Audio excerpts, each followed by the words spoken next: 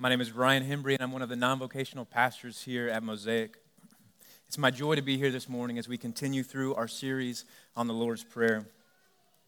As a quick recap, so far this summer, we have walked through the petitions or the appeals in the prayer focused on the Lord. For the Father's name to be kept holy, for His kingdom to come, and for the Lord's will to be done on earth as it is in heaven.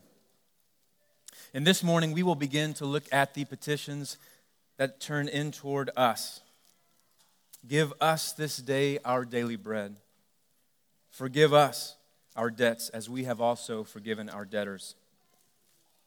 The Lord's Prayer is a model from Christ that orients our hearts around God's heart. Specifically in this portion this morning, around our hearts on dependence on Him and proximity to Him. It's our main point this morning, so I'll repeat it. The Lord's Prayer is a model from Christ that orients our hearts around God's heart. And this morning we'll focus on the portion of our dependence on Him and our proximity to Him.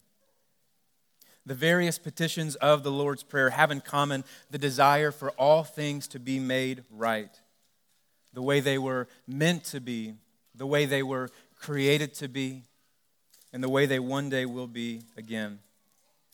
While Christ has conquered sin and death, making a way for us to be reconciled to God, there is an aspect of that reconciliation that is not yet complete and will not be until the return of the King. For whatever reason, I have this vivid memory of the gifted and talented testing in kindergarten. I don't know why that sticks out so clear to me. But the way this test was given, the whole class was tested, and they gave out these blank sheets of paper to everyone in the classroom. And on those papers was just a thin black line of an outline of a person. And we weren't given much instruction. The teacher really just said, just show us your creativity. And so I grabbed my box of crayons and I started to shade in the person. And I was pretty awful at staying within the lines, but I was trying my best. I colored clothes on the person, and I added shoes. I chose an eye color and drew on some hair, and then I sat back in my chair, really just trying to think about what could I add to my paper to show that creativity that the teacher was talking about. And after I sat there for a while, this idea came to my mind, and I got pretty excited about it. And I grabbed a crayon, and I started to draw a watch on my person, and I thought that was really creative. And I just sat back in my chair looking at my paper and had this pride welling up in me. And I grabbed my paper and I started to walk to the front of the classroom. And another student, a few rows in front of me, a friend of mine, stood up at the same time and walked his paper up to the front of the class as well. And he got there before me, and so I got to see his paper as he was handing it to the teacher. And when I saw his paper, this flood of realization hit me as I saw his paper, because he had turned his figure into an astronaut. And not only was he an incredible artist for a 6-year-old, he had drawn in all of this detail, and not only that, on the outside of the person, all the blank space, he had filled it in with stars and with planets and all these things from the solar system. And it hadn't even occurred to me to touch the white space outside of the person. And so when I saw his paper, I started to realize how helpful it would have been to have a little bit more instruction on the front end, or even to see his paper on the front end and maybe see that as a model for what creativity could look like. Instructions are really helpful in life. Can you imagine getting a box full of IKEA furniture and having all the parts and having all the tools you would need and no instructions? And I'm looking around, I see some of you in this room that would have no problem with that. I would be lost. Instructions are, my wife laughs, that's true. Instructions are so important in life, but even more helpful would be to have an expert in this space sitting next to you, walking you through the various things you go through in life. There have been many times in my life that I haven't known how to pray. The words just didn't come to mind. Or there have been some significant things that have happened in my life when I didn't even know the direction to pray. How gracious for Jesus to give us a model for how to pray and what to pray for. If you have your Bibles this morning, we'll be back in Matthew chapter 6. Starting in verse 11, we read this. Give us this day our daily bread, and forgive us our debts as we have also forgiven our debtors. The first of these petitions, focusing on us, is the petition asking God for daily bread. Now, in the 21st century, particularly in the West, we are a culture that has most of our daily needs met. We don't often want for food or for shelter.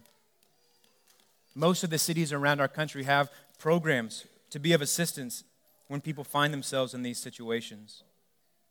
And we've also largely transitioned away from being paid day rates. That would have been more common in first century Israel when this prayer was written.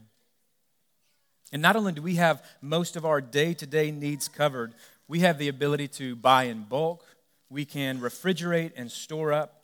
And so this concept of relying on the Lord for daily bread can feel a bit foreign to us.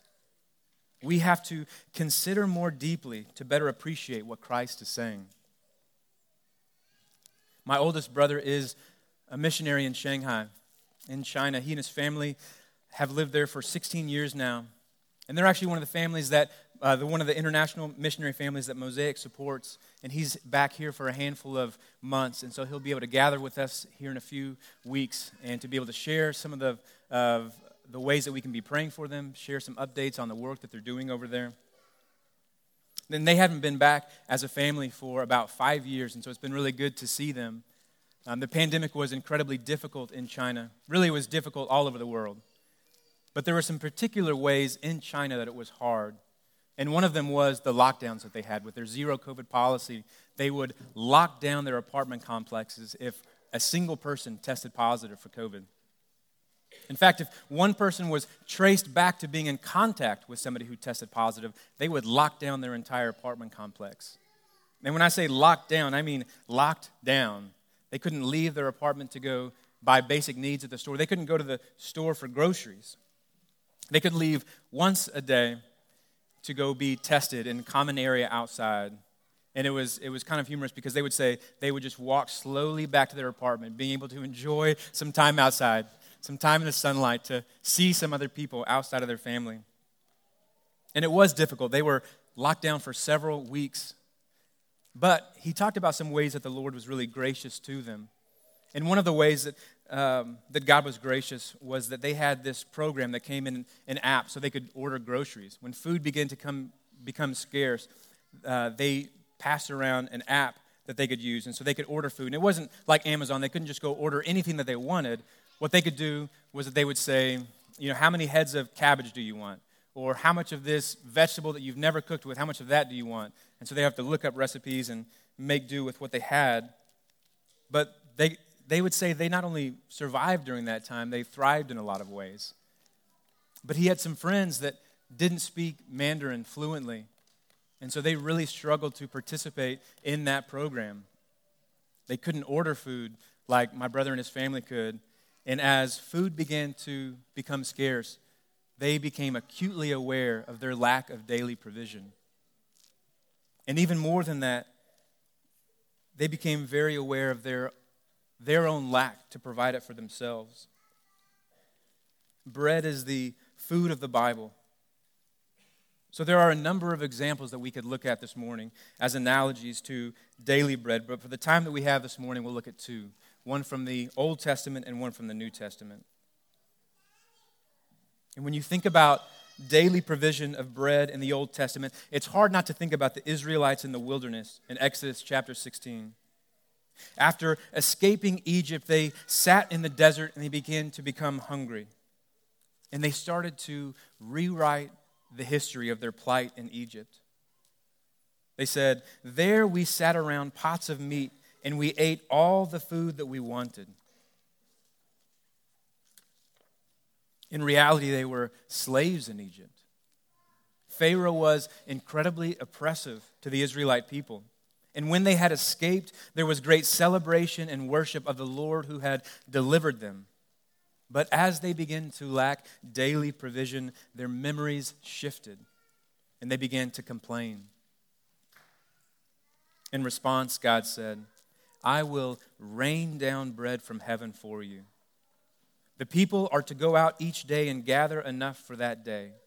And the Bible says that they measured what they had gathered, and whoever gathered much had nothing left over, and whoever had gathered little had no lack. Each of them gathered as much as he could eat. God graciously met their needs, despite the grumbling. But even more than meeting a physical need, he was teaching his people to be dependent on him and that he could be depended on. Even more than meeting a physical need, God was teaching his people to be dependent on him and that he could be depended on. Out of greed or anxiety, the Israelites, they couldn't store up a week's worth of food. If they were worried about how much food they had, they couldn't just store up a week's worth of food.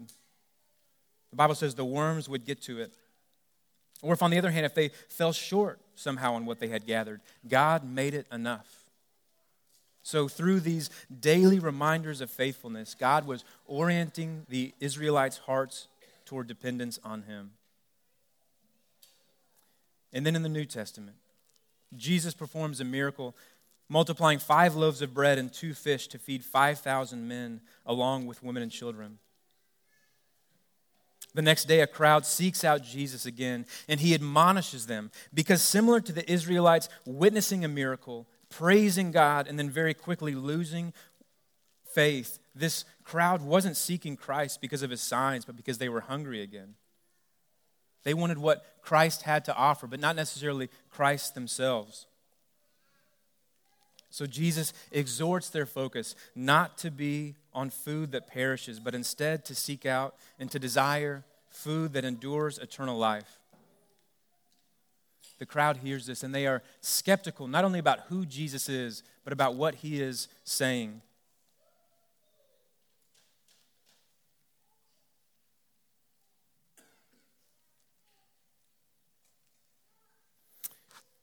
Lost my spot.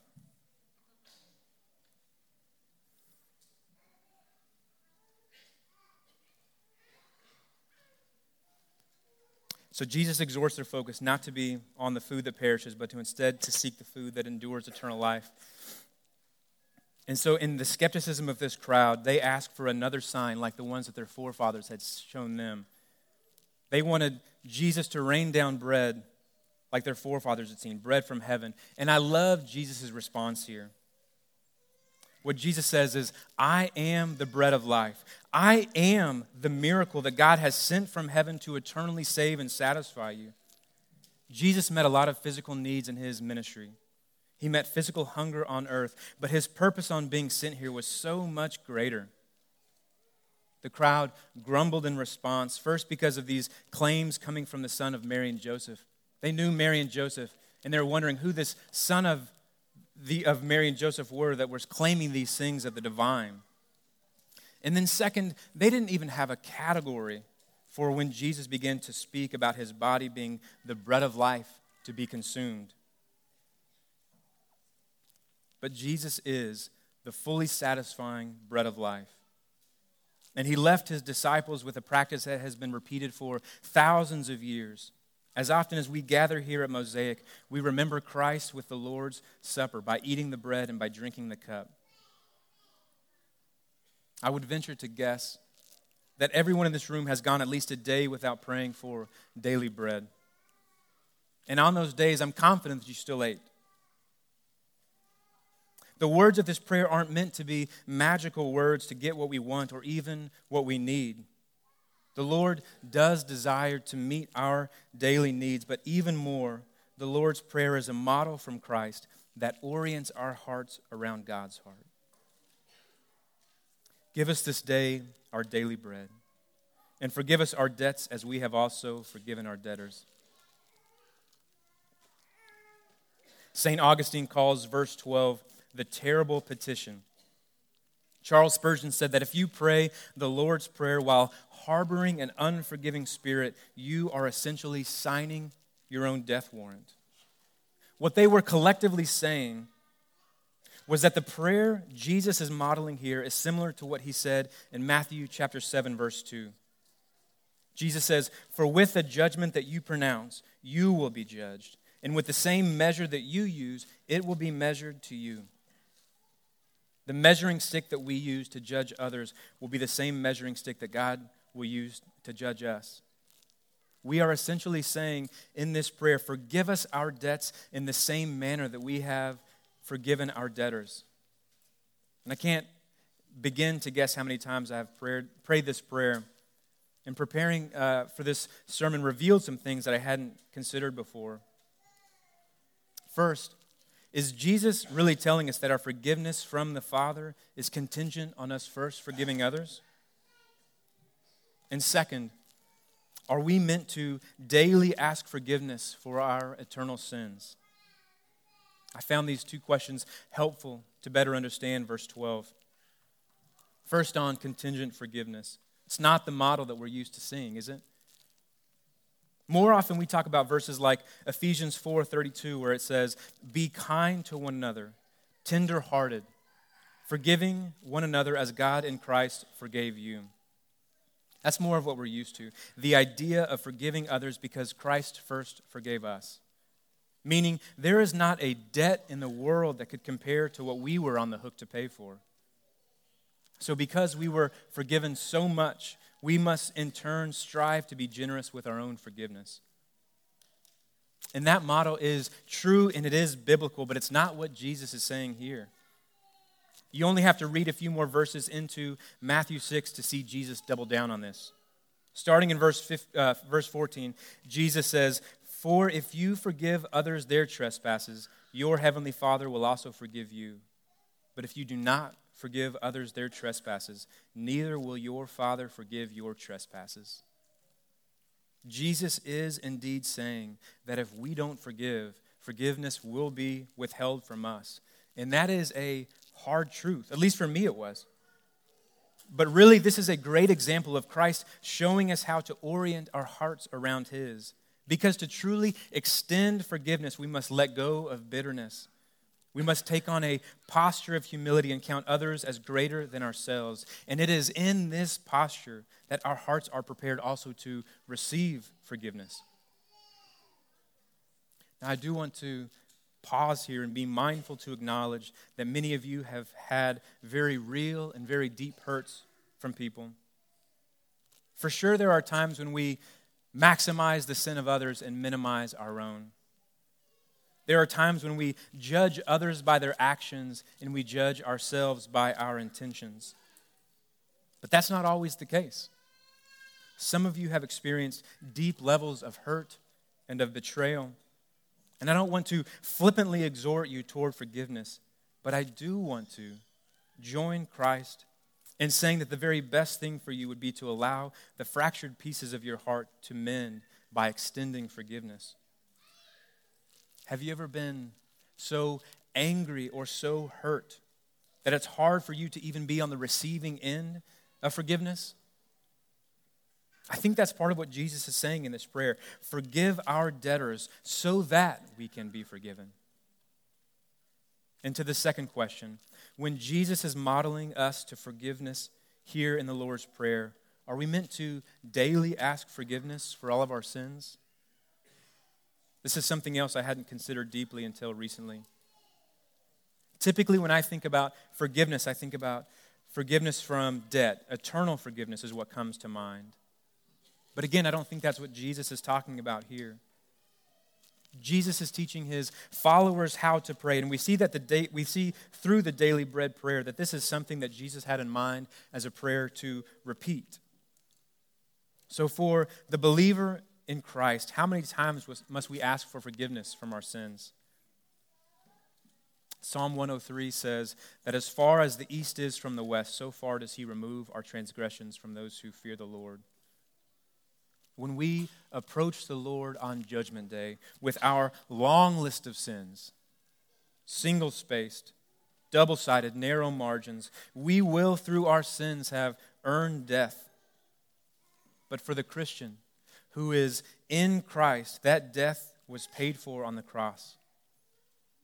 It's not that we are forgiven our sins and we are meant to live our lives in guilt or shame, repaying that debt by constantly asking for forgiveness. Union and communion with God language is very helpful in this conversation. Those who have professed that Jesus is Lord and believe in their hearts that God has raised him from the dead experience union with Christ, which is an irreversible, unbreakable connection that allows you an assurance that cannot be found or replicated anywhere else. He will not fail you. You cannot sin your way out of union with Christ. Now, this is tricky, or at least it's a bit nuanced. Because of our ongoing sin, can we really be separated from God? Because of our ongoing sin, and we do sin, can we really be separated from God? This again is viewed through the type of forgiveness that we are talking about. Eternally, the believer in Jesus Christ cannot be separated from God. But have you ever been stuck in a particular sin pattern? When you knew intellectually that God is everywhere, but because of ongoing sin, he didn't feel near? Or think back to those times where you were feeling dry spiritually, feeling like you're being faithful to show up, faithful to read his word, but you're just going through the motions and you don't feel like your heart is in it. One of the recurring ways that I can fall into that is when we're running late somewhere, when our family is running late somewhere, specifically when we're running late to church. 10 o'clock seems like such an attainable start time, doesn't it? But inevitably, there are a handful of Sundays where it's time to leave, and not only do we not have shoes tied, there's days where there's not shoes in sight. And in those moments, I just feel this frustration begin to well up inside of me. And the words coming out of my mouth are just losing any trace of encouragement toward my family. And I start to feel justified in the way that I'm speaking to those around me. And when we show up to church, everybody's a little bit flustered. And we don't go off and have this sweet time in worship with the Lord. You know that's not how that story ends.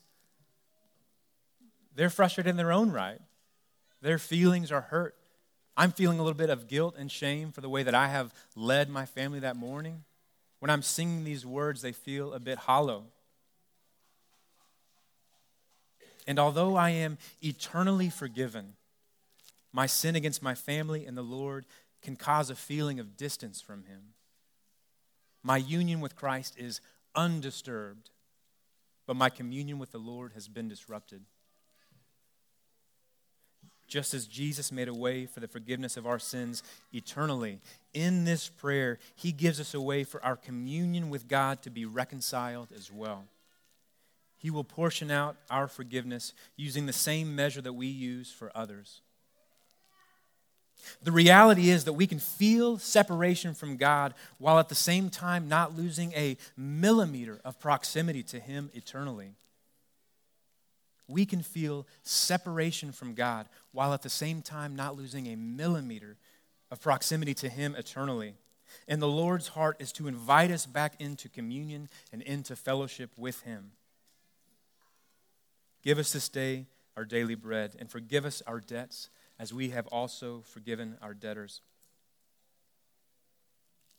In the life-altering, all-important, gifted and talented kindergarten testing, my friend passed with flying colors, and I was not chosen that year. And to be fair, it probably was not the clarity of instruction that was my shortfall. Neither creativity nor art was my strong suit in kinder. I am eternally grateful that our union with Christ does not depend on our abilities. If that was the case, we would fall woefully short. I thought adding a watch to the figure in my kindergarten paper was remarkably creative, only to see my friend's astronaut in the solar system and suddenly realize the Grand Canyon-sized difference in our abilities. So again, I am likewise grateful that our union with Christ does not depend on our abilities. And on the flip side, where our communion with Christ is at stake, Jesus graciously invites us into fellowship with him through the forgiveness of others. and by inviting us to ask the Father for forgiveness. God's word in general, but specifically the Lord's Prayer, is such a gift. Jesus encourages us to request these sweet petitions from a gracious Father who is so willing to both hear them and to answer them. As we go out this morning, I encourage you to spend some time in Matthew chapter 6, considering what God has for you in the Lord's Prayer. And maybe it looks like spending some time catechizing your children by teaching them the prayer. Or maybe you could take some extra time and instead of just reading through the prayer, maybe pausing on each word and considering what Christ was modeling through his prayer. How can we gather together and desire the aspects of the Lord's Prayer in such deep ways that our hearts change and we go out from this place living radically different lives because of it? The Lord's Prayer is a model from Christ that orients our hearts around God's heart. He encourages us to depend on him, and he desires us to draw near to him. Let's pray. Father, we are grateful for the number of ways that you show us daily dependence on you. And God, we pray for the instances in our lives when we start to depend on ourselves, and for the times that we start to depend on the things of this world. We pray that you would graciously shatter our dependence on those things and point us back to you. God, we pray that as often as we pray this prayer, that you would orient our hearts around your heart, around the things that you care about. God, we pray that we would be quick to forgive. We pray that we would be quick to ask for forgiveness, that we would humble our hearts, and that we would daily seek to have a posture to receive forgiveness from you. God, we love you. We thank you for the ways that you have blessed this church, that you have been gracious to us. And God, we pray that we would go out from this place and we would make your name famous throughout the city of Richardson. God, we pray these things in the name of Jesus by the power of the Holy Spirit. Amen.